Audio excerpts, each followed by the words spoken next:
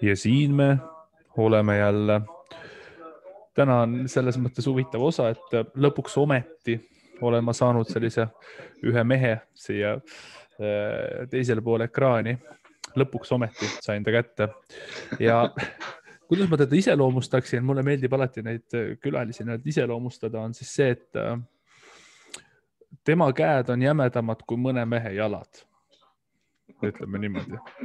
Ja kuna need käed on jämedad, siis nende käte peale mahub väga palju joonistada ka. Et väga palju lugusid on seal peal, et sellest me saame pärast kindlasti rääkida. Aga üks asi veel. Kõigepealt tere. Sa saad ka tere öelda kõigile. Tere Siim ja tere kõigile. Just. Siimu fännidele, kes seda saadet hakkavad kuulama ja vaatama. No ma arvan, et see saade, kus juures saab kõige rohkem vaatamis ja see on eelkõige Argo Aderi fännid selles suhtes. Aga ja tead, mis ma just enne mõtlesin üks päev, isegi tegelikult täna, et sinu peal, et vaata, kui sina oleksid kuskil Hollywoodi filmis, siis sa sobiksid sellise pahalase rolli. Mingisuguse selline kurikaela käsilane ja siis su hüüdnimi võiks olla Püüton. Et jämedad käed nagu püütonid on ja nende püütonite vahele ei tahaks mitte keegi jääda. Jah, ma arvan, et see täitsa sobib mulle. Igast pahalasest on saanud varsti mingi koomik või mingi selline mingi muu pehmavend, nii et näitlemisega muutub karakter. Need pahalased, vaata, algused on pahalased, aga siis lõpuks nad lõpetavad kuskil komöödiates, vaata, kus on vaja mingisuguseid lapsi kasvatada või taga ajada. See läheb tegelikult osaliselt sinuga kokku ka. Aga selles mõttes sinna jõuame. Aga selles suhtes nagu, kuidas ma ütlen, sina oled nagu sünonüümne Eesti jõusaali vaata kultuuriga, et kes nagu vähegi on jõusaalis käinud, tema teab, kes on Argo Ader selles mõttes. Et sina kuulud tõenäoliselt nende klassikute sekka, kelle nimed on põhimõtteliselt kõigile nagu teada. Aga võib-olla mida nagu inimesed sinu kohta nagu nii palju ei tea, on siis see, et milline nagu see sinu taust on, vaata, et huvitav ongi küsida nende inimeste käest, kes on ikkagi kaua asja juures olnud ja nagu tuntud, et nagu mis see sinu nagu alguslugu on, et nagu miks sa just nagu kangi juurde jõudsid ja miks sa nagu tahtsid kangitrenni hakata tegema ja mis sind selle juures nagu köitis, et äkki alustad natukene sellest täitsa algusest? No, siis kui päris algusesse minna, siis spordiga ma olen tegelenud juba lasteaiast saadik, et mulle meeldis võistelda ja neid esikohti ja muid kohti püüda. Aga mismoodi ma üldse jõudsin nagu kangi juurde on see, et ma mängisin hästi palju kooli ajal, nii-öelda põhikooli ajal mängisin lauatennist päris korralikult, olin Eesti noorte 4. kunagi lauatennises ja siis ma hakkasin võrkpalli mängima ja ma mäletan, ma käisin merekoolis ja kehalise kasvatuse õpetaja ütles mulle väga valusad sõnad, ma mäletan neid siiamaani, see oli mingi 84. või 5. aastal ja ütles niimoodi, Ader, vaata ennast, et sul on puusad laiemad kui õlad, et mine jõusaali, et võta ennast käsile. Et see ütlus läks kuidagi nii hinge ja noore poisina veri vemmeldas see, mis kurat on ja ma arvan, et see ongi see, mis mind tegelikult tõukas sinna ja kuna mul grupivend oli ka selline väike jõusaali huviline hunt, siis sai sinna tee võtta, aga see teekond ei hakanud mitte Eestis, vaid ma läksin merekoolis, läksin praktikale Klaipedasse pooleks aastaks laevaremondi tehasesse ja siis seal ma hakkasingi käima jõusaalis, et sealt ma selle tõuka nagu sain ja tegelikult see areng, mis tuli juba esimeste kuudega oli niivõrd märgatav, et kohalikud jõujunnid hakkasid pilku peale viskama juba esimestel kuudel, sest see keha muutus oli niivõrd kiire et ma alguses ma olin suhteliselt selline kõhna poiss ja selline jah, et käed olid suhteliselt peenik, et ma mäletan, kui ma esimest korda trenni läksin, siis sai käe ümber just ära mõõdetud, siis see oli mul 34 sentimeetrit. Ja kuskil 4-5 kuuga tõusis käe ümber 39 peale. Vanna sa olid siis? Ma olin siis kuskil, ma arvan, et kuskil 17 vist. See on 16-17, et umbes selles vanuses, 17 vist jah, kui ma arvan. Et see areng oli nii suur, et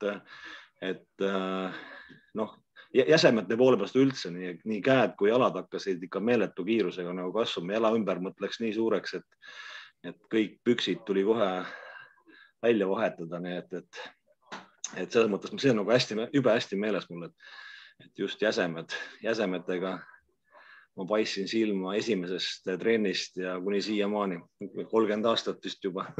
No see on hästi huvitav selles suhtes, kui kuulata, et nagu miks inimesed nagu saali läksid selles suhtes, et sa ütled, et sulle kehalise õpetaja niimoodi ütles, et mul endal isiklikult niimoodi ei olnud, aga ma arvan, eks mul oli ka seal selline võib-olla motivaator, kui ma olen nüüd suure inimesena hakanud mõtlema tagantjärgi, et võib-olla ma tahtsin ka kuidagi ennast kehtestada, võib-olla mind ka nagu natuke togiti vanemate klassikaaslaste poolt või klass üleval pool, et võib-olla sellepärast hakkasin, aga samas näiteks, kui mina mõtlen selle peale, miks ma läksin, oli see, et mul näiteks pallimäng ei tulnud välja.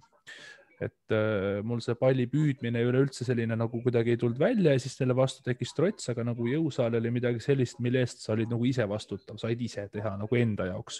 Ja ongi olnud, et kui üksi enda jaoks teen, siis nagu tuleb hästi välja.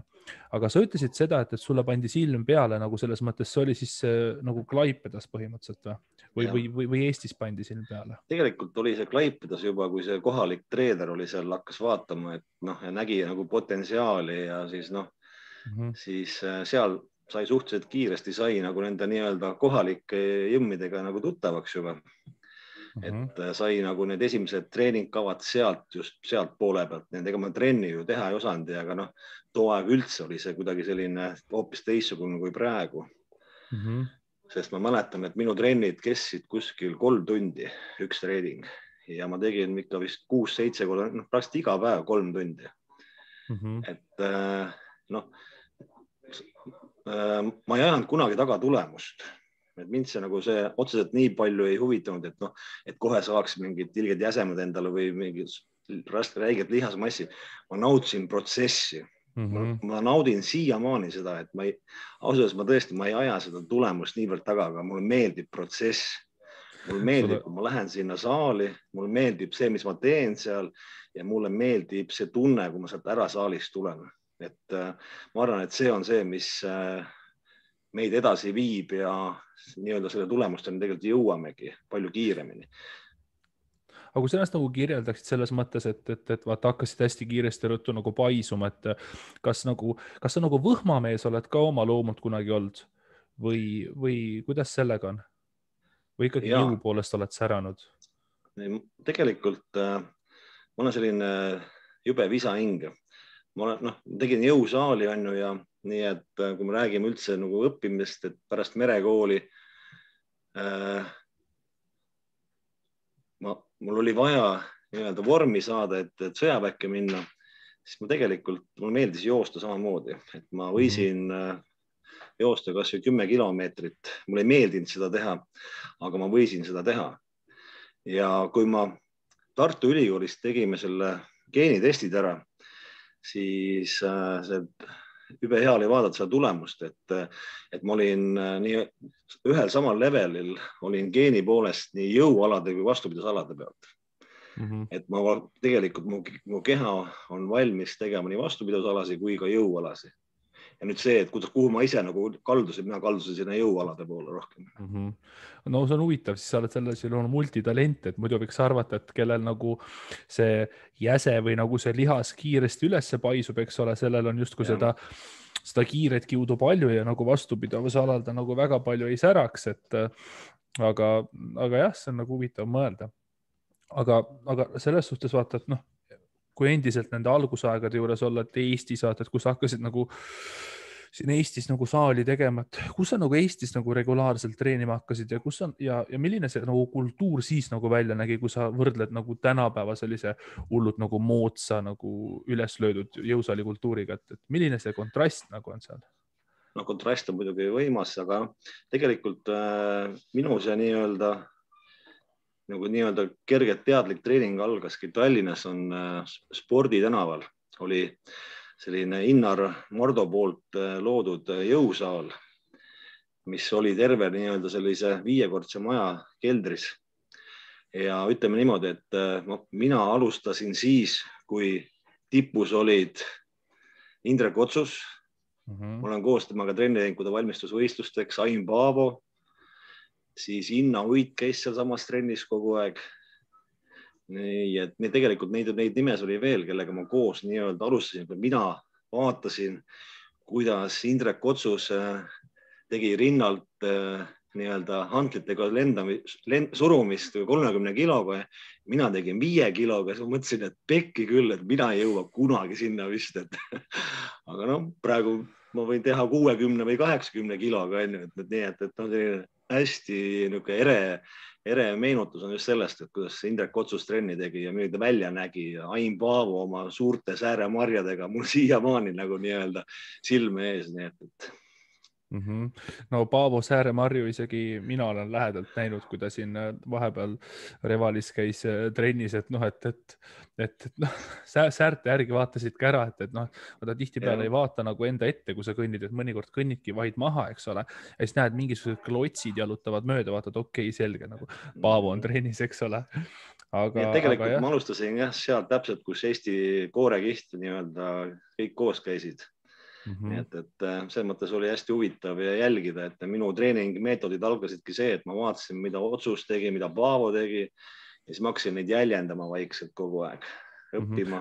Tegin natuke rohkem nendest. Aga kuidas Otsus tegi siis täpselt, et vaata, Facebookis on tegelikult hästi palju Otsuse pilte hakanud ilmuma, et see Gunnar Remmelgas topib hästi palju selliseid Otsuse pilte üles, mida on hästi huvitav vaadata, et noh, kui sina, mida sa täpselt Otsuselt nagu õppisid, et kas nagu, vaat sa ütlesid ennem, ma tegin 3 tundi päevast trenni, et kas nagu Otsus nagu tõmbas sul tuure nagu tagasi või mis on see nagu esmane teadmise, mis sa tema pealt nagu õppisid? Ma otseselt ei mäleta, et ma oleks nagu, et ta oleks mulle nagu tähelepanu pööranud, mis ma olin nagu mõttetu vend. Aga noh, ma arenesin suhteliselt kiiresti, et ma mäletan, et kui too aeg oli seal treener, oli Toomas Laur, selline Ameerika autode maaletooja ja tema oli see, kes ka silma peale pani mulle ja kes seda õpetusi nagu hakkas mulle esimest korda nagu jagama, sest tõesti ei teadnud sellest eriti mitte midagi nagu. Aga noh, see ongi see, et ma jälgisin, ma kuulasin, ma vaatasin, ma panin kirja kõik, et mida tehakse, kuidas tehakse, sest noh, see oligi see esimene koht, kus ma sain mingit informatsiooni, et mida ma peaksin tegema, kuidas teha, kuidas üldse jaotada mingid treeningkavad või lihasgrupid, nii et võib-olla algus oligi see, et 3 tundi tegidki see, et tegid kõik lihased läbi ja iga päev, ega noh, selline noor ütleme, testosterooni ja kasvuhormooni täis keha, mis areneb, võtab kõik vastu, et teadmata seda, et tegelikult oleks võinud taastuma ja vahele jätma ja tegema pause, nii et see oli see aeg, kus niimoodi tehti ja niimoodi õpiti, nii et kui sul just ei olnud otsest kontakti tippudega, siis pidi ise välja mõtlema. Okei, aga selles suhtes kumma juurde sa nagu ennem jõudsid? Kas sa jõudsid ennem lava peale või sa jõudsid ennem hakata nagu treeneri ametit proovima? Ei, kindlasti ennem oli lava peale, sest noh, ega ma ei ole ju terve elu olnud treener. Sul on väga kirju minevik olnud. Sa oled korralik MacGyver olnud selles suhtes, et kõik osa. Ma olen jah, et ma olen olnud demineerija ja olen olnud nii-öelda päästeametnik tegelikult 13 aastat õppinud Päike-Maarja päästekoolis, Soome päästeinstituudis ja igal puhul. Et jah, et minu algne karjäär läks üldse teist rada, nii et see jõusaal käis kogu aeg asja juures, sest füüsilised katsed oli vaja kogu aeg teha ja need on minu jaoks köki-möki kõik. Nii et tegelikult jah see. Aga kas ma selles suhtes eksin või on mul õigus, et sa hakkasid nagu trenni tegema, eks ole, areng oli hea, on ju käsi paisus, rahvas pani tähele, läksid ka võistlema selles suhtes, et noh, võistlustel läks ka edukalt selles mõttes, et sa oled ikkagi tuntud väga eduka kulturistina ka, et kas ühel hetkel siis nagu kogu see saali pumpamine, see hakkas siis sulle nagu nii palju meeldima, et sa tahtsid kogu oma elu sellega siduda ja sellest tulenevalt siis nagu sinust sai nagu treener ka, nagu sa oled tänaseks juba, ma ei tea, kui mitu aastat olnud selles mõttes? Ei, see ei olnud päris niimoodi, et ma olin aastad Päästeametis ja ma olin suhteliselt juhtivatel ametikohtadel ja mind hakkas häirima bürokraatia seal nii-öelda riigi päästeteenistuses, Päästeameti poolt, Siseministeeriumi poolt. Tegelikult ma olin seal kahe vahel täpselt, et ma nägin, et pritsumeestel ei olnud hästi. Need palgad olid väiksed ja tööd oli palju ja kõike muud. Ja siis ülevalt poolt tuli aga igasugust paberimäärimist ja midagi ei muutunud. Ja ühtäkki oli see aeg, kus toimus struktuuri muudatus, järjekordne struktuuri muudatus, sest neid oli niivõrd palju. Ja ma tundsin, et nüüd on kõik, et ma enam ei taha sellega kaasa minna. Ja lasin ennast ilusti ära koondada, sain oma aasta palga kätte ja tegelikult juba too aeg juba käisin natukene praktiseerimas juba treenerina Arctic spordiklubis, kus siis nii-öelda minu treeneri karjäär algas.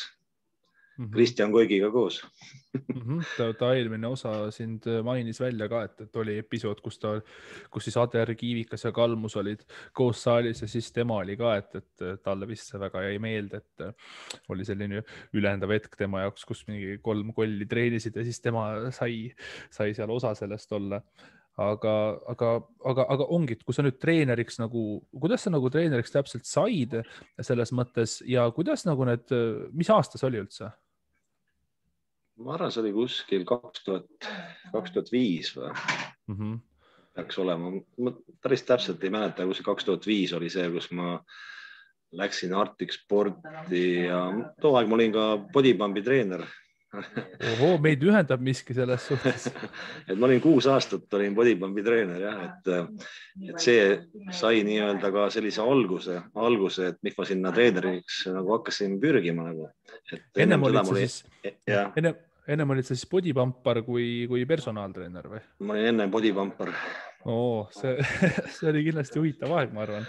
Ma siis töötasin veel Päästeametis, et kui ma olin bodypumpi treener ja käisin niimoodi hommikul kuskil kella 7 aega minu trennid nii-öelda 7:30, kus enne kui ma läksin Päästeametisse tagasi, siis andsin bodypumpi tunde ja tegelikult oli kihvt aeg. See oli just, ma olin vist teine lend vist, kes õppis selle nii-öelda bodypumpi treeneriks.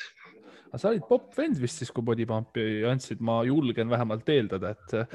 Jaa, olen käinud sünnipäevadel bodypumpi tegemas, olen käinud Võrus tunde andmas ja ma olen igal pool käinud. Ma olen Nõmmel käinud klubis, bodypumpi treener, staatusklubis, väga kihvt koht oli kunagi. Nii et see oli vägev aeg. Mis sind nagu selle bodypumpi, korraks kui bodypumpil peatud, et mis sind nagu sinna juurde üldse tõmbas, et nagu sai kangi katsuda, aga sai nagu tantsu ka samal ajal lüüa või siis sai rahvas esineda või mis, kuidas sa selle pambi juurde üldse jõudsid, enne kui me personaaltreenerusest üldse räägime? Too aeg ma elasin Keilas ja ma käisin Keilas ja avati 2004. aastal väga vinge jõusaal tehnotšimi seadmetega, mis olid ainulaadsed Eestis siis. Ja seal oli üks aeroobika peatreener oli Kaia Einlet ja tema vaatas, nägi mind, me tundsime üksteist tegelikult ja ta ütles, et pakkus lihtsalt välja, kuule, et kas ei taha bodypumpi treeneriks minna. Mõtlesin, ma ei tea, nagu päris huvitav oli, vaatasin, mis see üldse on nagu ja ma ei tea, pakkus nagu huvi, et kangid asjad nagu, et muusikasaatel miks mitte, ega tantsima ju ei pea ju. Too hetk ei olnud vaja tantsida. Kangiga saad nagu sellist lihtsat tantsu teha selles suhtes, et tümps käib. Aga kuidas see su nagu füüsisele mõju avaldas, et kas sa pigem nagu väsisid ära või sa tunned, et see kuidagi mõjutas sind nagu positiivselt või pigem negatiivselt või mingit mõju otseselt ei olnud? Tegelikult see oli mõju, oli mitmekülgne. Alguses oli ta hästi, ma arvan, et ma olin too hetkel nagu üks parimas vormis nagu. Et ega siis ma ainult ma tegin bodypumpi vahest mingi 9 tundi nädalas, 3 pumpi päevas sai tehtud too aeg. Me tegime jõusaali ka, tavaliselt mängi, ma tegin jõusaali tund 15 tegin jõusaali, kiire riidevahetus, väike pesu ja kohe pambitund otsa niimoodi ja niimoodi praktiliselt kogu aeg. Aga see kaua ei kestnud, sest et ületreening tuli kuskil 3 kuu pärast, tuli meeletu ületreening, et kui sa tead, siis too hetk oli bodypumpi kang oli 2 kilo, siis minu jaoks oli, kui oli biitsepsi lugu, siis minu jaoks oli see 2-kilone kang oli raske. Et ma olin nii augus, ma läksin nii auku ja ma sealt august tulin välja, ma arvan, mingi 1,5 kuud, enne kui ma sain jälle hakata vaikselt raskusi panema. Aga mida said targemaks, et ei pea ju kogu aeg ju kaasa tegema ja ei pea tegema biitsepsit niimoodi, et sul on 2,10 ketast on 2,5. Sa lammutasid täiega kaasa siis? Jah, ikka täiega. No see on iga tüübi asi või vähemalt see, kes ikkagi jõusi taustaga tuleb. Ma olin täpselt sama vend, alustasin, lammutasin, näitasin, jaksasin, tegin ja siis ajapikku see kang hakkas aina kergemaks jääma. Täpselt sama rida. Aina rohkem hakkasid säästma ennast. Ja ma olin sellise mentaliteediga või selline nagu teadmised, et ma jätsin inimese peale tunde kogu aeg. Kuna see aeg oli limiteeritud, aga inimestel puudus igasugune tehnika ja sooritus olid niivõrd mööda, et võimatu oli nagu oma silmaga nagu vaadata seda tundi, kui sa näed, et inimesed ei oska nagu teha. Siis ma käisin mööda saali niimoodi ringi, peale tunde. Ja inimesed pidid ise meelde jätma, et mis loo juures ma ütlesin neile, ma ise ei mäletanud kõike. Ja siis, kui tund läbi sai, tavaliselt oli ikka 15 minutit oli aega, kui uus tund peale tuli, siis inimesed jäid kõik saali, siis võtsime kõik läbi uuesti, kellel midagi vaja oli. Ja niimoodi ma tegin, ma arvan, mingi aasta kindlasti, õpetasin inimesi õiget tehnikat, õiget sooritusi, kuidas nagu teha, et minu tunnis pidi kõik olema perfektne. Aga kuidas see nagu, nii? See oli, vahepeal sai ka niimoodi, et kuna too aeg ma võistlesin ka, eks, ja nii-öelda enne võistlusi ma mäletan, et ma lõpetasin pambi tundide andmise ära ühel põhjusel.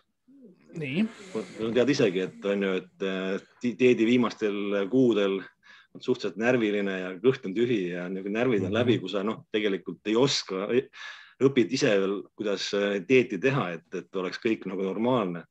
Siis ma ükskord oli, pambi tund oli ja siis ma nägin jälle, et mingid uued näod tulid minu tundi ja vaatasid, inimesed hakkasid, lugu läheb lahti, hakkab tegema, mitte midagi teha ei oska. Siis ma ütlesin läbi mikrofoni nendele, kuradi lambad, ei oska mitte midagi nagu teha. Siis tuli põlema, et kuule, nüüd on kõik, nüüd tuleb, kuskil tuleb piir tõmmata. Aga sellest tuli mingisugune selline, kuidas ma ütlen, mingi jama tuli ka sellest või? Ei, ma vabandasin välja ilusti sellest, et 3 nädala pärast on võistlused, et ma olen 3 kuud dieedil olnud ja kõik ei ole korras, aga ei, inimesed on mõistlikud ja said aru. No siis on hästi.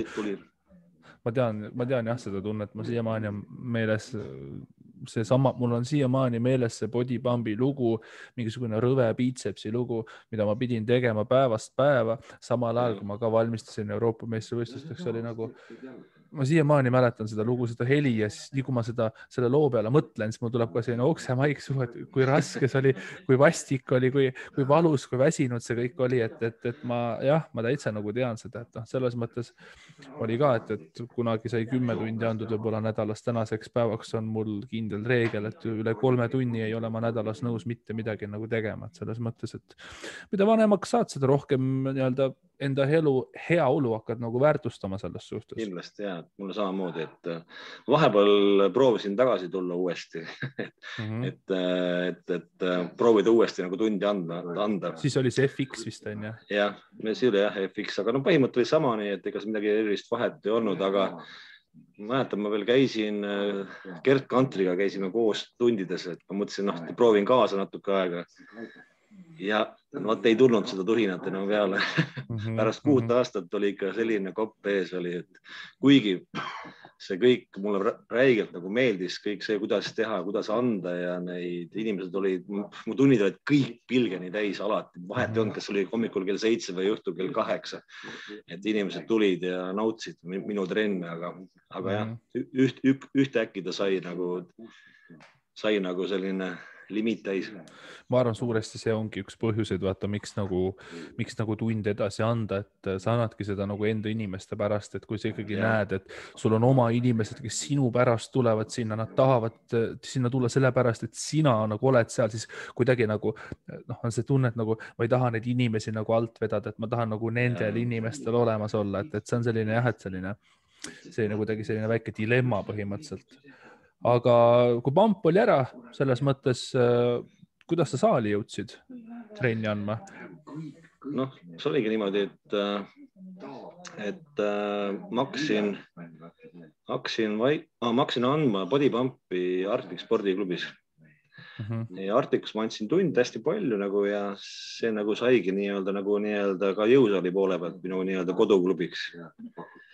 Ja kuna seal kõik oli nagu nii-öelda see jõusaal on suuresti minu planeeritud, see uuem osa, selle algse osa planeeris Gert Koovit seal ja siis teine pool on minu tehtud, mis seal all nüüd on.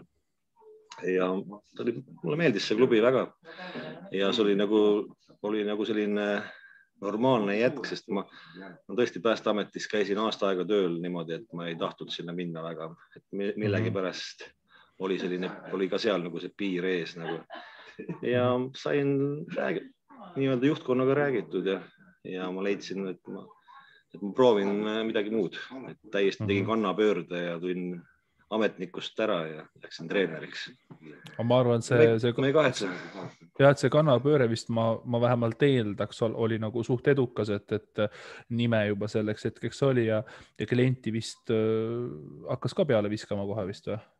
Ma olen selline nii-öelda trennifriik, et mu vaba aeg oli, siis ma olin saalis kogu aeg, ma nägin inimesed ei oska midagi teha, nad teevad valesti, siis ma olin kogu aeg seal ja õpetasin, need kliendid hakkasid tulema niimoodi nagu meeletult, et vaikselt tiksusid peale, sa andsid nagu nii-öelda endast nagu niivõrd palju, õpetasid kõike ja sealt said ka nii-öelda tagasi endale kõik. Nii et too hetk me olime veel nii-öelda nime tegime Ott Kiivikesega koos, me käisime hommikutelevisioonis ju mingi 3 aastat sai käidud. Iga neljapäeval oli meie saade, kus hommikutelevisioonis andsime mingit nõu ja tegime nii-öelda videosid ju Revalis just. Revalis käisime saateid tegemas. Kuule, mul midagi meenutab, ma ei ole seda hommikutelevisiooni saadet näinud, aga kas see on see sama klipp, mis on fitnessi pandud, see haamriga pähe nali või?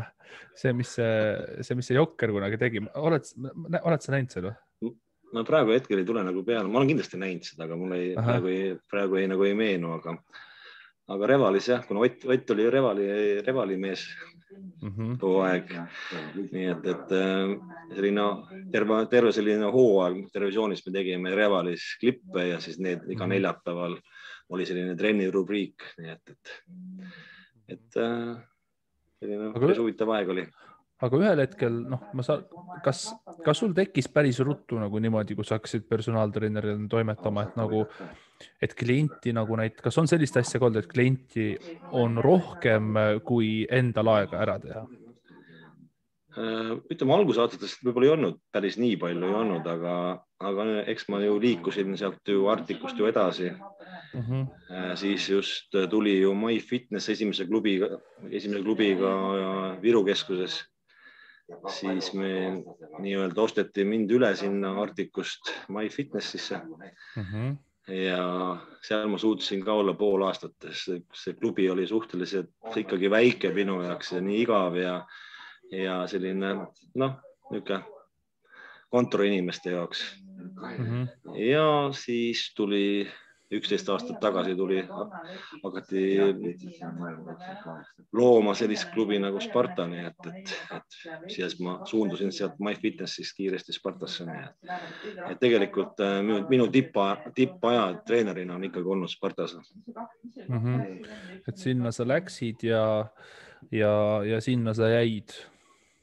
Jah, sellepärast, et mulle meeldis selline Sparta õhkkond, selline kollektiiv ja ühtsus ja see suurus ja just see mitmekesisus, et ei ole ainult jõusaal, vaid on ka muud spordialad, nagu on ju võrkpallid ja korvpallid ja jalgpallid, mis seal kõik Spartas nagu toimetati. Nii et mulle meeldis just see, et ma sain tegeleda inimestega, kes ei ole ainult jõusaal inimesed, vaid on ka mingi muu spordiala huvilised. Nii et see oli hästi mitmekülgne, hästi huvitav projekt ja see siiamaani tegelikult.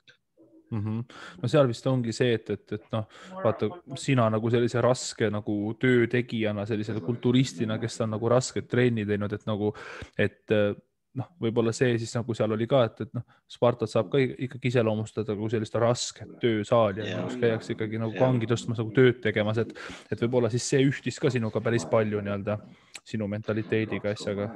Jah, ma olen alguses aastal, kui Sparta hakati looma, siis tegelikult ma ongi nii, et minu tööpäevad hakkavad hommikul kell 7 on esimene klient juba. Ja viimane klient oli vist lõpetasin kell 9 oli viimane klient ja kell 10 lõpetasin. Mul on olnud perioode, kus mul oli kas siis 15 klienti päevas. Saad aru või? Süüa jõudsid üldse vahepeal või? Ainult käigu pealt. Ainult vedelal kujul? Vedelal jah, valku sai joodud hästi palju ja sellise banaani läks hästi palju, sest neid sai käigu pealt nagu nii-öelda üks lõppes, teine tuli kohe, nii et see oli jälle selline väga huvitav periood, kus klient oli tõesti nii palju, et seda sa ei suuda muidugi kaua nagu teha, et sellest ühtäkki ongi see, et sa enam ei naudi seda, vaid sa lihtsalt kukud jala pealt, lähed koju, kukud jala pealt ära ja lähed magama ja hommikul ärkad jälle sama rutiin ja jälle sama palju, nii et pool aastat ma tegin niimoodi. Oma trenn mahtus sinna sisse siis üldse ära või mahtunud? No kui mõni trenn ära jäi, eks. No ülelaskjad on ikka alati selles. Ikka, kellel tuleb kas kes jäi haigeks või mingi muu probleem, aga siis oli küll jah, et sai oma trenn ikka tehtud ka, aga vahest tuli ka niimoodi, et oma trenn tuli kell 10 alustada õhtul. See oli ikka tähtis. Aga selles suhtes, kindlasti sul on nagu selles mõttes väga nagu kirju kogemuste pagas ka nagu klientuuri näol ja nagu igasugused seikasi sul on saalis juhtunud selles mõttes, et kui ma näiteks nagu omalt poolt praegu toon, et mingisugust sellist naljakat seika, mis nagu on juhtunud, et kunagi näiteks mul on olnud klient, kellele ma ütlesin, nii et okei, teeme seda harjutust, et nüüd natuke puhka, et saime seeria tehtud, et siis natukese aja pärast teeme järgmise seeria. Mäletan, mulle klient ütles, et ei ole midagi, teeme ruttu ära, saab kaelast ära, et saab tehtud, vaata. Et kas sul nagu on ka mingisugune selline nagu naljakas seik välja tuua, et mis sul nagu mõne kliendiga on juhtunud nagu selline, mida on nagu naljakas meenutada? Ei, mul on küll olnud paar sellist huvitavat klienti. Üks vene naisterahvas tuli ja tuli istus mu laua taha maha ja võttis nii-öelda kõhu pekist kinni, tõmbas selle särgi alt välja, niimoodi näitas mulle ja ütles, et vaata, see peab 2 nädalaga kadunud olema. Et mees tuleb komandeeringust tagasi ja seda ei tohi nagu olla. Mõtlesin tükk aega, et mis me nüüd teha on, et 2 nädalaga, et 2 nädalaga võib-olla 1 kilo võib-olla pigistab välja, aga võtsin telefoni ja hakkasin nuppe vajutamas, küsib mu käest, mis sa teed on. Mõtlesin, et võtan ilukirurgia Peep Pre numbri, et mine, et lase ära lõigata või rasva imu tegema, et 2 nädalaga võib-olla sellest on suurem abi nagu. See on huvitav, et kui nagu 2 nädalaga tuli ära saada, et nagu ja mees oli komandeeringus, et kaua see mees seal komandeeringus oli siis, et nagu ega see meremees on, vaata, et selline, mõned on selline pool aastat või on selline pool aastaga sõi peale selle siis. Jõudis on, et ma nii täpselt ei süvenenud, aga üks teine juhus oli veel hästi naljakas, mida ma siiamaani nagu, kui mul mingid loengud on, siis ma ikkagi seda nagu proovin nagu rääkida, on see, et selline mingi selline 62-kilone meesterahvas, kuskil 35-aastane, samamoodi tuleb, istub maha ja ma küsisin, et mis me teeme, et mis see eesmärgid on ja vaatab mulle otsa, et ma tahan saada sama suureks kui teie. Mõtlesin, et päris hea plaan on ju, et esiteks on ju, ma olen sust mingi 35 sentimeetrit pikem on ju, et seda pikkust ma teile lubada ei saa on ju, aga selline tema oli siis 62 ja mina olin kuskil 120 kilo vist too hetk, nii et selline 60 kilo on ju, et vaja juurde saada või, et siis ma ütlesin ka, et okei, et mul läks aega selle tegemiseks kuskil 27 aastat, et paneme siis plaani paika, et 27 aasta pärast oled samasugune nagu mina.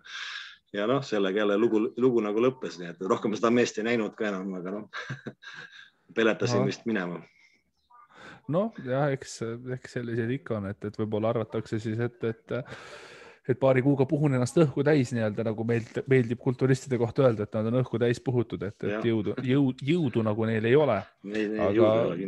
Aga kui nüüd jõust rääkida, siis tegelikult nii palju, kui mina tean, sul on seda jõudu ikkagi päris palju seal lihastes olnud, et millised nagu need sinu tippmargid üldse nagu on olnud, mis sa nagu oled saalis nagu teinud enda jaoks? Ma ei ole tegelikult kunagi nagu neid tippmarke taga ajanud, välja arvatud rinnad surumine. Seeria kõlbab ka selles mõttes, et täitsa. Rinnad surumine oli niimoodi, et ma isegi olen käinud võistlustel rahvaüritusel korra proovimas. Siis ma surusin 200 kilo, läks rinnalt ilusti kergelt üles. Ma olen isegi näinud seda video, ma mäletan. Ja. Et see oli selline päris nagu huvitav, et selline ja ma olen teinud seeriad niimoodi, et 170 kiloga 10 kordust oli selline tavaline. See on päris vihane, see maksiks ikka vist, ma ei tea, kas annabki 2 sotti selline või isegi äkki.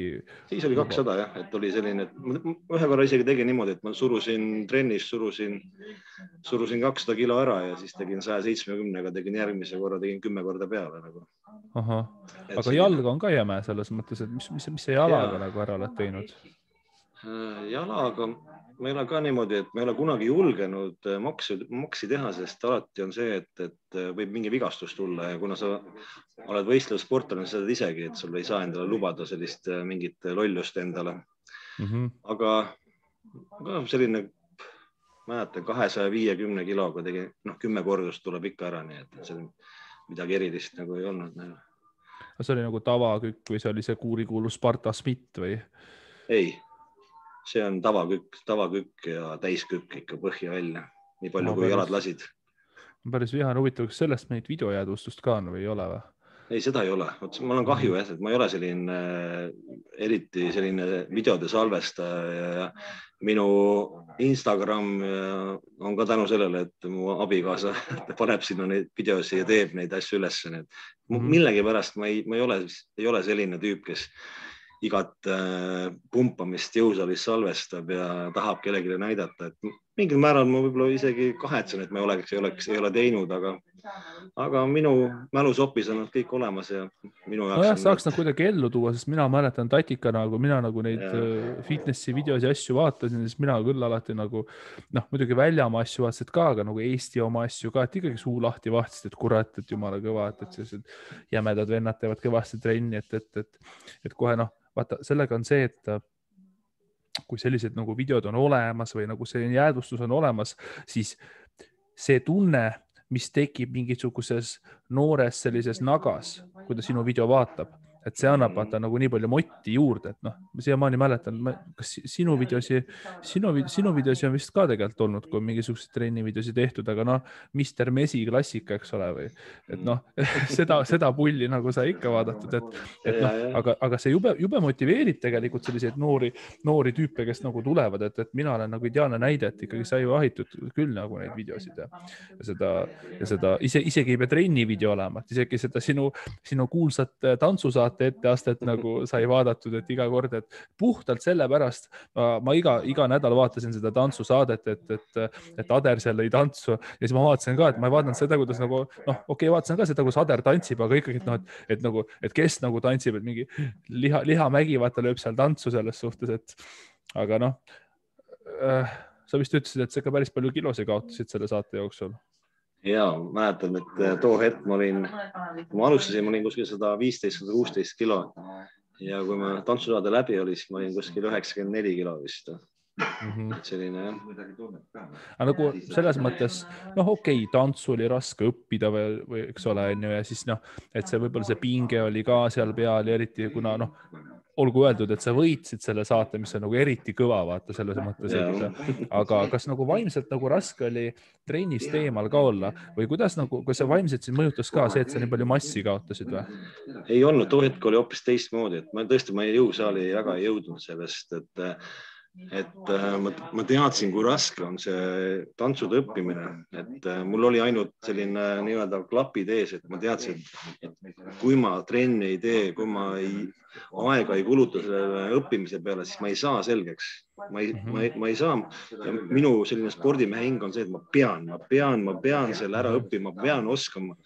Sest iga kord, kui ma sinna saatesse uue tantsu võtsime, siis ma vaatasin, et see ei ole võimalik, et ma ei saa sellega hakkama, et see on ebareaalne lihtsalt on ju. Näidati ette, kuidas peaks nagu tegema. Teine päev juba vaikselt kapslesid ja kolmas päev oli juba nii selge juba ja 4.-5. päev oli juba kava peas ja 6. päev oli juba vaja ette näidata nii-öelda proovi esinemine. Nii et tegelikult oligi see, et see tohutu töötahe oli seal taga, sest need, kes tegid vähe trenni, need kukkusid välja kõik. Aha, no see ongi see töötahe, aga see on vist nagu see ka, et nagu eesmärgi sättimine ja kui palju tööd sa selle eesmärgi nimel oled nagu nõus või võimeline nagu tegema, et vaata, Svarts on umbes sama näide, et vaata, kui Svarts midagi väga tahtis, siis Svarts tegi ükskõik mis vajalik oli, et see eesmärk saavutada, et tegelikult sina vist samamoodi tegid sama asja, et olgugi, et nagu saalis olid nühkinud ja võistelnud ja sa tead, mis on raskuste ületamine, oma keha ekstreemini viimine, siis oli väga lihtne teha nagu copy-paste ja panna see sinna tantsumaailmasse ja tõenäoliselt see sama töötahe ja see jäärapäine nagu suhtumine ongi see, mis nagu selle saate võidu sulle nagu ka tõi. Kindlasti jah, et kui ma mäletan, siis hästi nii-öelda, kes tegelesid selle saatega, et kes vaatasid neid nii-öelda numbreid ja tehti ju mingi statistikat asja, siis oli ainukene inimene, kes oli toonud nii-öelda teleka ette sellised mehed, just mehed, kes mitte kunagi ei vaadanud tantsusaadet, vaid kedagi kottinud see saade enne, vaid just need, et kõik need olid vaadanud, et kurat, et kuidas selline mehemürakas või musklimägi, kuidas see hakkama nagu saab ja kuidas ta nagu see, et kõik elasid kaasa, võib öelda niimoodi, et see mõttes oli huvitav, jah. See on hästi äge jah, selles suhtes, kuidas nagu, kui nagu see on nagu sellist nalja on ka netis tehtud, et selline nagu naljapilt või meem on olemas, et kui mees läheb jõusaali, siis mida ta eeldab sellest, et lähen jõusaali, tõmban lihase suureks, et siis nagu palju naisi hakkab mind ümbritsema, et see on nagu ootus. Aga reaalsus on see, et tegelikult hakkab palju mehi sind ümbritsema, et ei ole naised, kes sind imetavad, vaid on mehed su ümber, et äge, et kui palju sa surud, et on ju, et palju biitseps on või midagi sellist, et see on reaalsus nagu. Ma olen käinud selline klubi nagu Angel oli kunagi. Kuidas sinna sattusid? Ma ei mäleta, kuidagi ma olen seal paar korda käinud ja see on päris huvitav kogemus, et kuidas mehed lähenesid ja kätt katsuvad niimoodi ja küsivad, kas sa oled gei või too hetk olid seal, et see oli nagu huvitav klubi ja mõnus oli käia seal ja tegelikult käisid seal kõik nii heterod samamoodi. Okei. Enam seda klubi vist ei ole, eks ole? Ei. Rohkem pole käinud ka seal. Ma ei jõudnudki sinna kunagi. Midagi ilma ei jäänud. Okei, aga nii, aitab nüüd nagu Angeliste asjadest, et nüüd me jõuame siis tänasesse päeva näiteks. Et kuidas nagu sinu tänane päev nagu välja näeb, et milline su nagu, kas su töökoormus näiteks personaaltreenerina on tänaseks päevaks nagu sama ja kuidas sa täna üldse nagu trenni selles mõttes teed, et kas nagu su see mentaliteet või see trenni filosoofia on nagu sama, et kui mahukalt sa üldse treenid ja need asjad? Sa mõtled, kas personaaltreenerina või iseenda treenimine? No võtame mõlemad, et võtame alguses selle personaaltreeneri, lõpetame selle personaaltreeneri teema ruttu ära ja siis hakkame rääkima sellest, kuidas sina näiteks täna trenni teed.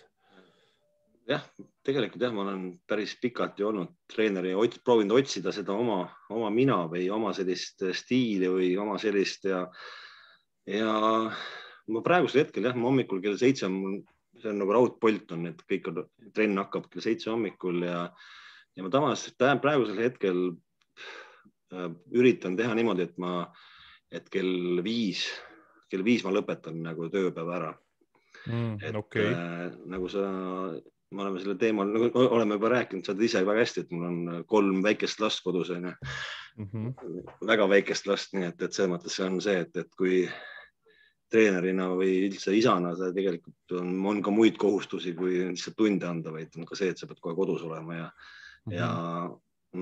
abikaasale toeks olema ja lapsi kasvatama ja lapsed peavad ka sind nägema, et sind ära tunneksid. Nii et põhimõtteliselt see on see.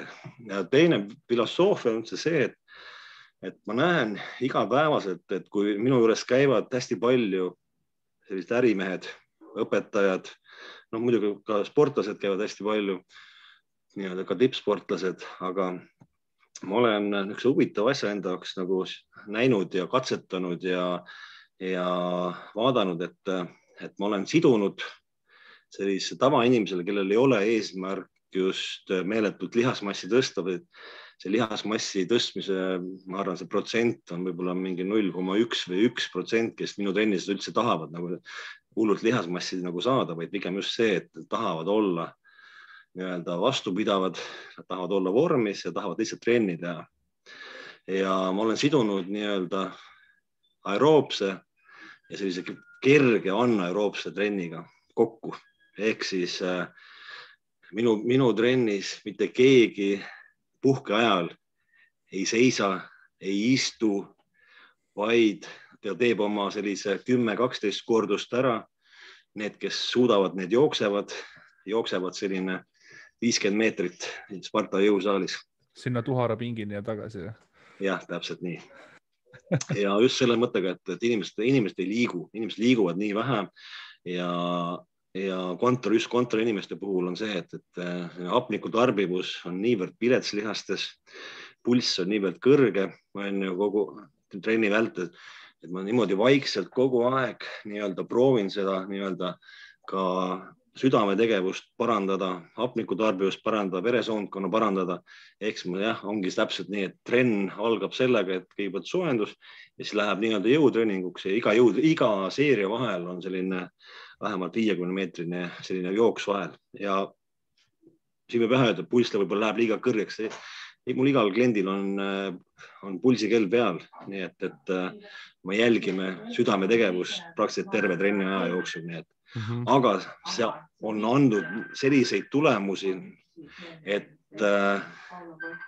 kliendid, kes on juba sellised pikaajalised kliendid, kes on käinud 2 aastat, 3 aastat, 4, mõni 7 aastat, nende jaoks see jooksmine on puhkamine ehk pulss läheb alla juba. Nii et ta jookseb ära selle vahemaa ja me saame kohe uuesti alustada, neid praktiliselt pause ei tekigi, nii et tund aega on hästi efektiivne, kogu aeg on tegevus ja tund aega lõpeb sellega, et nad ei suuda mitte kunagi üksinda sellist koormust nagu endale peale panna ja sellepärast nad käivad mu trennis juba aastaid, mõned isegi 8 aastat juba. No see on selles mõttes huvitav lähenemine jah, sest et üks oht on see, et kui sa kujutad ette, et inimene hommikul ärkab ülesse, ta istub köögilaua taga, sööb, siis ta istub autosse, istub seal, siis ta läheb kontoris, istub kontoris, siis ta istub autosse kontorist tagasi ja siis ta tuleb jõusaali aparaadi peale istuma, et no ei saa vaata, et et siis istub aparaadi peale ära, läheb, istub koju diivani ette ja nagu isegi spordisaalis sa nagu istud, et selles mõttes ongi see, et kes on ülekaalulised või kellel on ülekaalu rohkem, need kõnnivad alguses vaikselt, pärast kiirkõndi, siis hakkame vaikselt sörkima, mida aeg edasi, seda nii-öelda efektiivsemaks see läheb ja inimene nii-öelda. Mul on olnud kliendid, kes on teinud 2 aastat minuga seda nii-öelda seda sama süsteemi. Nad on läinud lihtsalt lambist jooksma maratoni. Nad on ära jooksnud selle ilma treenimata. See tegelikult annab sellise päris hea põhja alla, nii et see on päris huvitav. See ongi vist see ka, et vaata jooksmine võib tunduda rõve. Et mis mõttes ma ei lähe kunagi maratoni. Lühikest maad suudavad kõik joosta. Just, et sa nagu harjutadki nagu nad ära trenni järelt, vaata, et mine jookse sinna tagasi, issand, sinna saali otsa ma ikka suudan joosta tagasi, aga seal ongi see, et kui sa natukene aega nagu teed seda, siis ühel hetkel enam ei tundugi rõve nagu, et ei olegi nii raske. Ja mõne aja pärast nad isegi ei suuda enam, isegi siis, kui mõnel on kas või mingi vigastus, ta ei saa joosta, siis nad kihelevad, nad ei suuda ühe koha peal seista või oodata seda järgmist seeriat või seda pausi ära lõpetada, vaid nad on täiesti niimoodi, et nad on nii harjunud sellega, et tahavad liikuda meeletult. Aga see seeria, mida nad näiteks aparaadi peal teevad, kas nad seal nagu pingutavad täitsa nagu maksini või jätavad midagi sisse või kuidas sellega on? No, ma hästi palju kasutan superseeriaid nagu klientide peal, et võimalikult sellest tunnist ajast, mis nad minuga trenni teevad, võtta nagu maksimumi. Siis superseeria puhul ma ei lase, ei ole nii, et ma koos nendega nüüd lõpetan selle seeria 100% väsimust, vaid superseeria on see, et ta teeb ühte sama lihasgruppi 2 harjutust, eks nagu sa tead, siis seal ei olegi vaja sellist maksimum minna, sest juba 2 harjutust kokku annavad sellise korraliku maksimumi juba, nii et et see ongi selline hästi huvitav, selline hästi nagu mitmekülgne keha, hästi erineva nurgalt nagu hõlmav selline nagu trenn. Täpselt nii ongi. Jah, selles mõttes. Ja see on nagu inimestele meeldib see ja nad ongi, paljud ongi see, et nad proovivad, ma teen nüüd ise edasi ja proovin seda teha, proovivad 2-3 korda ja tulevad tagasi, et nad ei suuda, et nad ei suuda ennast niimoodi sundida ja neile meeldib see ja nad saavad sellise korraliku treeningkoormuse. Et jah, et selline see jooksmine annab selline vähemalt 20% energiakulutust juurde. Nojah, ja kui see ongi eesmärk, siis nagu ega nagu kindlaid reegleid ei ole, et see ongi alati see, et väga suur osa nagu treeningprotsessist ongi nagu treeneri enda nagu selline intuitsioon või nagu meisterlikkus, et kuidas ta selle kokku nagu paneb nii-öelda, ma olen teinud selle 30 aasta jooksul, ma olen olnud ka treener kogu aeg, ma olen igasuguse asju proovinud ja teinud erinevaid meetodeid ja erinevaid koolitusi läbi käinud ja proovinud üht ja teist, aga ma olen jäänud praeguse hetkel veel, ma olen jäänud selle juurde, et panna inimesed rohkem liikuma. No see lähebki hästi sellega kokku, mida sa nagu kirjeldasid, vaata, et eesmärk ei ole ennast nagu kohevaks ajada, vaid tahetakse lihtsalt vormis olla, ennast hästi tunda, siis nagu täiesti reaalne on selline, see on väga huvitav lähenemine, aga seda võib täiesti teha nagu selles mõttes, et kui kellelgi oleks eesmärk võib-olla ennast jõujuurikaks ajada. Kui kuu aja pärast juba inimene tuleb, et ta räägib sulle, et kuule, kuu aja pärast, et ma kõndisin 3. korrusele ja me ei pidanud poole peal nagu puhkama, siis ta saab aru sellest, et tegelikult see võhmatreening ka sinna vahele surada tegelikult annab päris palju inimesed, saavad aru sellest ja oskavad hinnata seda. Et lõpuks me jõuamegi siia, et trenni ülesehitus ja kõik sõltub puhtalt nagu eesmärgiks, et tahad sa olla jõujuurikas, sikuta kangi, puhka seal 5 minutit vahepeal, tahad sa ennast kohevaks ajada, siis veendu, et sa saad oma piisavalt pikkusega seeria kätte, eks ole, treenid piisava mahuga ja jah, ja see, mis sa nagu mainisid, et ennast nagu hästi tunda, et siis nagu tegelikult ongi isegi vastupidavussportlased ju ükke mõttes peavad ikkagi natukene jõudu ka tegema, et lihas on toonus, et see tundub selline päris nagu huvitav nagu kombo nii-öelda.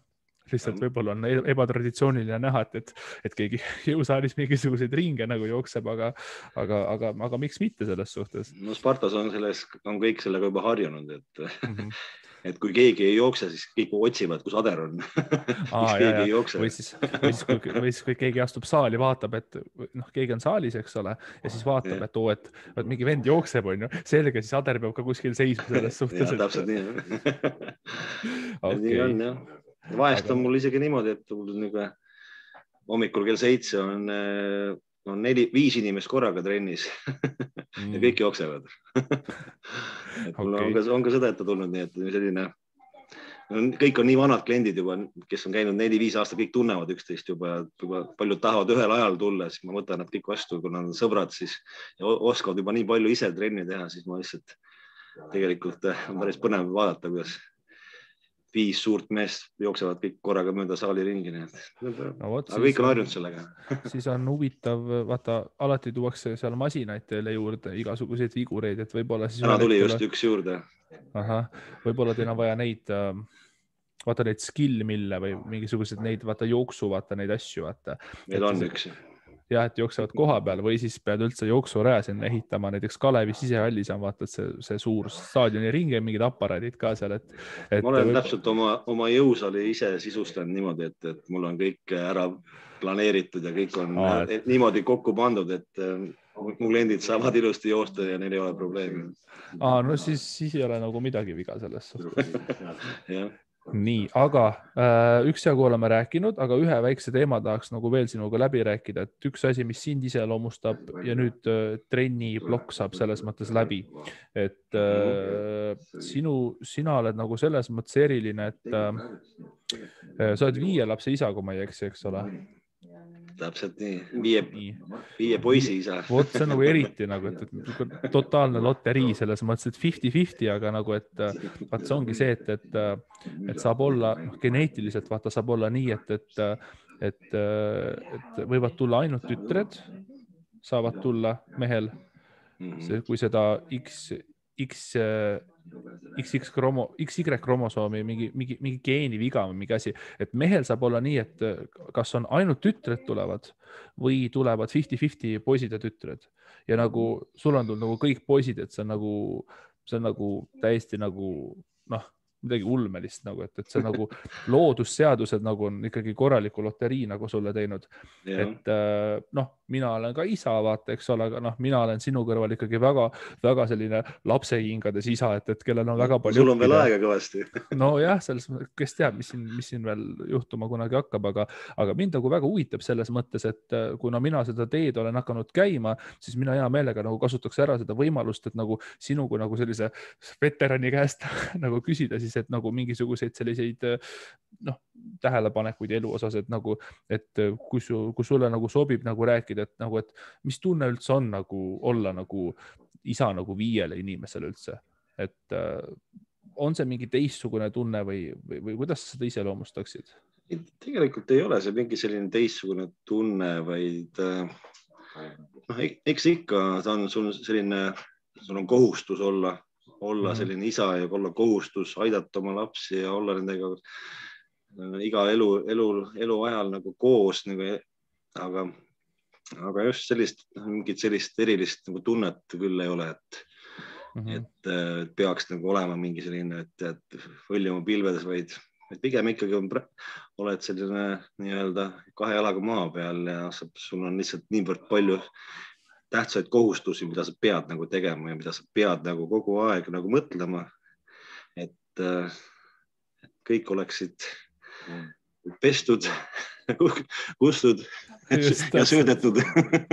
Aga vaata, siin ongi see iseloomulik ka, et vaata, et sul ei ole nagu 5 ühevanust nagu mingisugust mudilast, eks ole, vaid sul on nagu need, sinu siis troonipärijad on nagu selles mõttes väga laia aja peale nagu laiali jaotatud, et sinu kõige vanem poeg peaks olema täpselt sama vana kui mina nii-öelda. Et vist on ka 91, eks ole? Noh, ta on 92 sündinud. No okei, no enam-vähem, et nagu, et selles mõttes, et kui sa nagu mõtled selle peale, et nagu, et sa rääkisid nagu kohustusest ja olemas olemiseks, et vaata, siis sul on tegelikult väga palju nagu rolle täita, et sa nagu oled nagu isa justkui nagu täismehele, sa oled siis isa nagu sellisele teismesele, kui ma ei eksi, ja siis nagu sellisele noorele mehehakatisele ja kahele nagu päris väiksele, et kas sa pead väga palju erinevaid rolle ka nagu täitma, et sa pead nagu suhtuma nagu erineva vanusega meestesse nagu erinevalt või nagu jätkub siis nagu kõigile? No, ma kindlasti võiks rohkem jätkuda, et kuna see elutee on natuke teistmoodi, et osad lapsed on siin ja osad lapsed on seal, aga jah, et kindlasti see on see, et eeskuju pead sa olema alati oma lastele. Et võib-olla ma ei ole võib-olla kõige varem nii-öelda just oma kõige vanemale poisile just nii-öelda eeskujuks, et on liiga hea eeskuju olnud, sest selline noor poiss, kes vaatab isa, kes on selline suur ja tugev ja musklites ja nii edasi, siis tema tahab ka ju saada. Kes ei tahaks olla nagu isa on ju sama suur ja sama tugev, aga selleks, et jõuda nii kaugele nagu mina, see ongi see, et sa pead seda kangi tõstmist ja nii-öelda rassimist pead niivõrd palju armastama ja tahtma seda teha, et mis annab selle tulemuse, aga paraku noored ei saa sellest nagu aru, et see eeldab tohutut aega, vaeva, pingutust, tegemist, et tahetakse liiga ruttu saada kõike. Nii et selle mõttes jah, et alati pead nagu mõistusega kõik asjad nagu paika panema ja nõu andma, kuidas, mida nagu teha. Nii et selles mõttes jah, et rollid on nii erinevad, et väiksed lapsed, kõige väiksemad kaksikud on alles 7-kuused, nemad alles avastavad maailma. Nende jaoks on see, et kui isa tuleb koju, siis nad naeratavad, et täpselt seda tunnevad ära ja saavad aru, kes koju tuli. Jah, kõige vanem poeg on 28, siis tuleb 18, samamoodi, kes õpib praegu vist 11. klassis ja teeb just autojuhilubasi ja nii, et pead olema seal kindlasti abivalmis ja kindlasti materiaalselt toetama, et raha on alati see, mis paneb kõik asjad pöörlema, nii et ilma selleta ei juhtu nagu midagi. Aga mis vahe on nagu, kui luua nagu selline võrdlus, et nii-öelda, kui sa said esimese lapse ja kui sa said siis nii-öelda 4. ja 5. koos nagu, et või kui sa said nagu esimest korda lapse ja sa said siis 4. korda nagu kaksikud, et kuidas sa nagu seda kahte momenti nagu omavahel nagu võrdleksid, et kuidas nad omavahel nagu eristuvad? See on nagu tegelikult nagu öö ja päev, et kui ma too hetk, kui ma esimese lapse sain, ma olin 23-aastane, ega see ongi see suhteliselt ise veel laps tegelikult, aga jah, et see mõttemaailm oli hoopis teine, nii et ma arvan, et suuresti minu esimest last kasvatas lapse vanaema või minu ema, kes aitas seda kasvatada hästi palju, sest mina tahtsin tööl käia, ma tahtsin koolis käia ja igal pool, nii et mind ei jagunud igale poole. Nii et see võib öelda, et esimene poeg on selline minu ema üles kasvatatud ja vanaema laps, nii et ja mida vanemaks saad, kui teised viimased lapsed, kes praegu on, et sa oled juba sellises eas, et sa saad kõigest aru ja see mõttemaailm on hoopis teine ja sa oskad hinnata neid hoopis teistmoodi neid aegas. Et ongi see, et sa oskad aega hinnata, et olla oma lastega. Esimesed lapsed tulid, siis ma ei osanud seda ja võib-olla oli palju muud huvitamat, mida oli vaja teha, et kui lapsega olla, aga ma arvan, et ma ei ole kunagi olnud selline halb isa oma lastele, nii et pigem just see, et ikkagi proovinud maksimaalselt olla kõigile selline õiglane.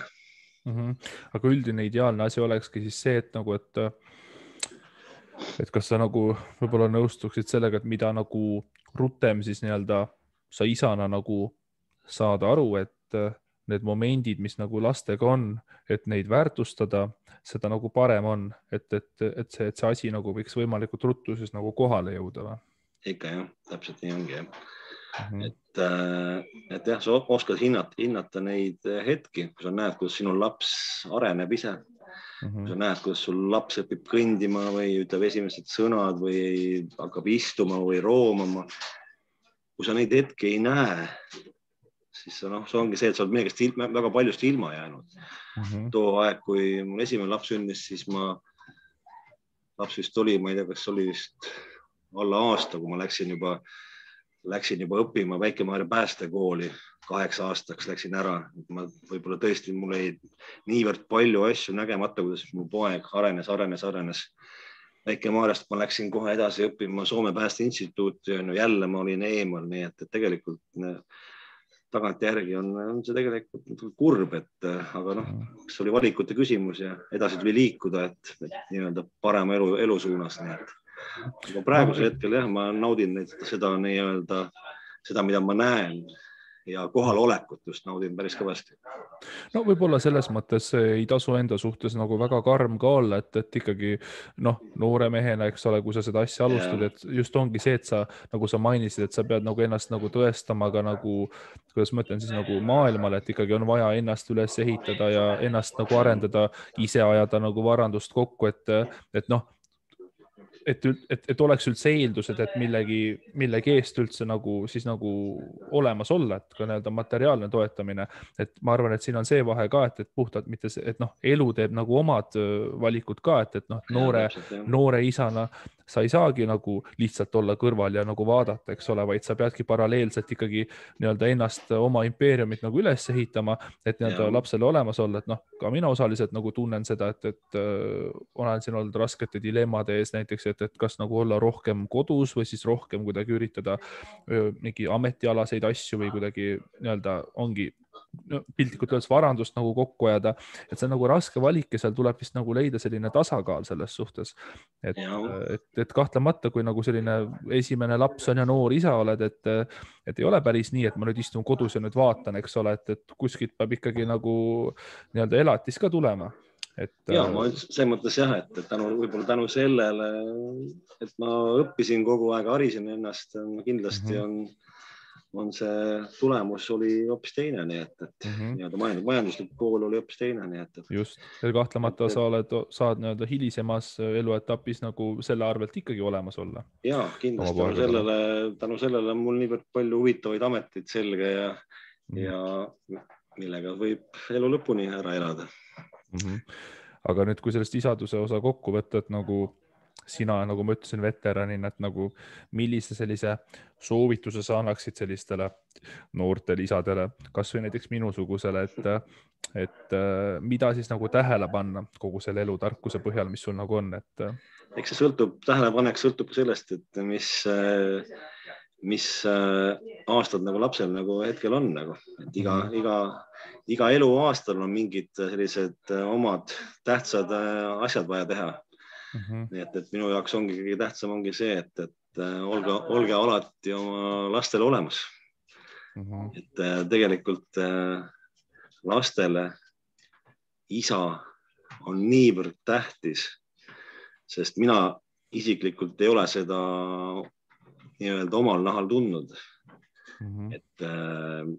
Et mul ei ole olnud sellist isa eeskuju ja ma olen pidanud seda oma elus ise välja mõtlema, et mul ei olnud kedagi, kes kelle eest nagu vaadata ja küsida nõu, vaid ma pidin seda ise välja mõtlema ja ise tegutsema, nii et äärmiselt tähtis on olla see, et olge kohal õigel ajal. No selles osas ma arvan, sa võid enda üle väga uhke olla, et kui sa ütled, et sinul seda kogemust nagu ei olnud, siis sina oled nagu selle kogemuse nagu kuhjaga nagu andnud ära. Et selle võimaluse nagu andnud, et selles mõttes ma arvan, et sa võid nagu sa võid öelda, et see, mis sa oled nagu teinud, on väga korda läinud, vaata. No ma ise arvan ka seda.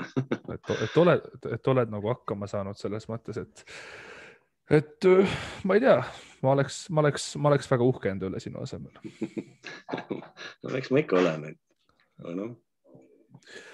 aga noh, siin läks juba väga sügavaks see teema ära selles suhtes, et kuidas sa nagu, okei, noh, lõpetuseks siis, et natuke sellisel rõõmsamal teemal, et käed on juba täisjoonistatud täielikult või ei ole või? On veel ruumi kuskil üldse või? Ei. et noh, sa kunagi vaata mainisid, et vaata, et noh, sai teadmiseks siis kõik, kes kuulavad, et see mees ei joonista oma käsi niisama pulli pärast täis, vaid absoluutselt igal joonistusel on nagu oma tähendus.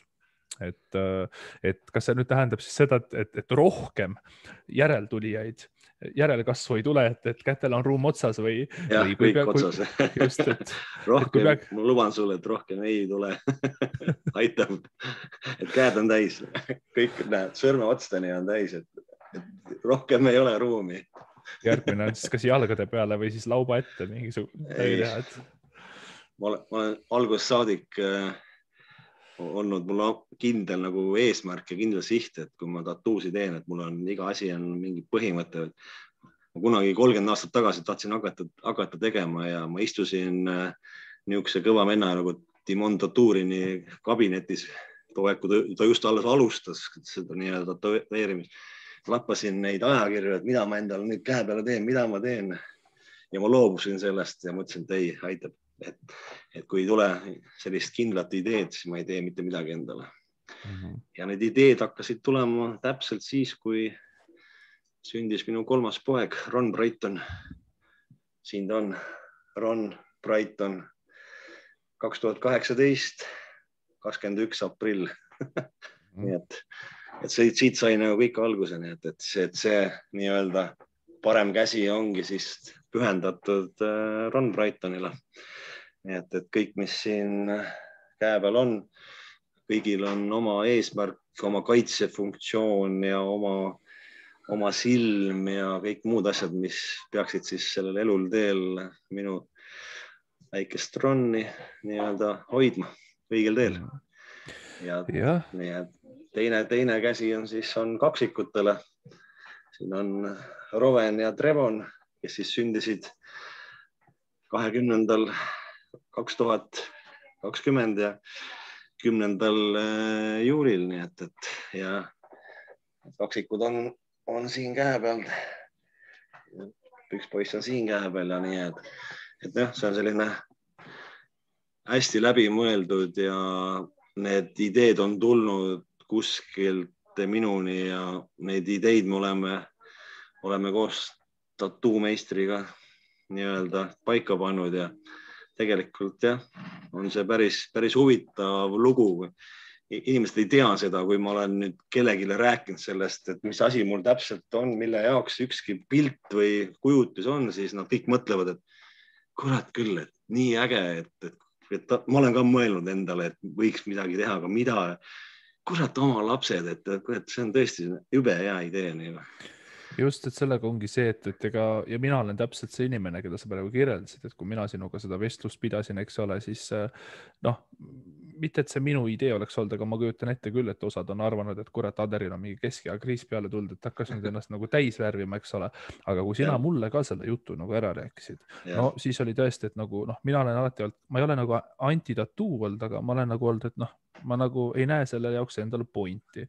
Aga võt sina mõnes mõttes nagu avasidki mu silmad, et kui sa nagu reaalselt nagu rääkisid, et ma saan aru küll, et inimestel on seda, et selle jaoks on minul see tähendus, eks ole, aga kui sina nagu reaalselt nagu rääkisid lahti ära nagu, et vaata, see pilt tähendab mul siin seda ja see mingi jumalanna sümboliseerib siin seda ja need tiivad tähendavad seda, et siis mõnes mõttes minu silmad nagu ka avanesid, et igal asjal on nagu tähendus taga ja tegelikult sa mõnes mõttes muutsid nagu minu siis nagu sellist kas just suhtumist või nagu arusaama ka, et enam ma ei ole näiteks selline, et ma kunagi tatuud endale ei tee, vaata, et pigem ongi, et see, milles sa väärtust näed sinu puhul, näiteks lapsed, eks ole, minu puhul ka näiteks minu nagu tütar, et nagu ma kujutan ette küll, et sealt ka mina näiteks saaksin tattoo ajend, et nagu niisama midagi ei sodiks, aga sealt nagu tähenduse leiaks ja mõni võib-olla tatoveerib endale, ma ei tea, mingi ema pildi või mingi, ma ei tea, mingi venna pildi või mis tema jaoks nagu palju tähendab nii-öelda. Jah, see on selline hästi minu südamelähedane on, et ma olen seda mitu aastat nagu teinud ja mul on ülihea meel, et ta nüüd valmis on ja kõik need, mis mul siin käe peal nagu on, et need on iga asjal oma tähendus ja ma hea meelega vestlen neid lugusid ka teistele, sest et ma näen, et see on päris huvitav, inimestele meeldib seda kuulda ja just see, et need story'd on tegelikult on niivõrd huvitavad ja mõnus isegi kuulata ja minul mõnus nagu vesta neid lugusid, nii et see on nagu eraldi teema juba. Et näed sa, mis nüüd see lõppude lõpuks sai, et kui ma alguses ütlesin, et sa sobiksid mingisuguseks kaelavääneks püütoniks, eks ole, siis lõpus tuli välja see, et püüton siis nagu avas enda hingelist poolt ja rääkis lähti, et tegelikult ka sellisel püütonil saab olla selline õrn süda sees nii-öelda, et õrne pool. Selline olengi. Et raamatukaaned võivad olla petlikud sisu suhtes. Kuule aga väga hästi. Ma vaatan, et meil siin tiksub, tegelikult meil tulebki 1,5 tundi peaaegu täis nagu plaanitud oli, et ma ei tea, teema on juba selliseks sügavaks läinud, et võib-olla siin ongi nagu mõistlik äkki siis joone alla tõmmata ja kõik noored isad ja emad, kes seda on kuulanud ja siis lähevad, analüüsivad natuke ennast ja mõtlevad oma elule järele ja loodetavasti mingid jõusaali hullud said ka siit ühte-teist ja kes tahavad täpsemalt lugusid saada, siis proovad Spartasse minu juurde trenni ja siis ma räägin neile neid lugusid. Jah, aga enne 5 siis, et pärast 5 siis ärge teda torkige. Jah. Kuule väga hästi, mina väga tänan sind selle vestluse eest, et samad sõnad sulle ka, et sa kutsusid mind. Ja mina sain siit kindlasti väga palju endale kaasa selles suhtes ja ma loodan, et rahvas, kes kuulab, sai ka. Väga meeldib. Ja nägemist. Nägemist siin.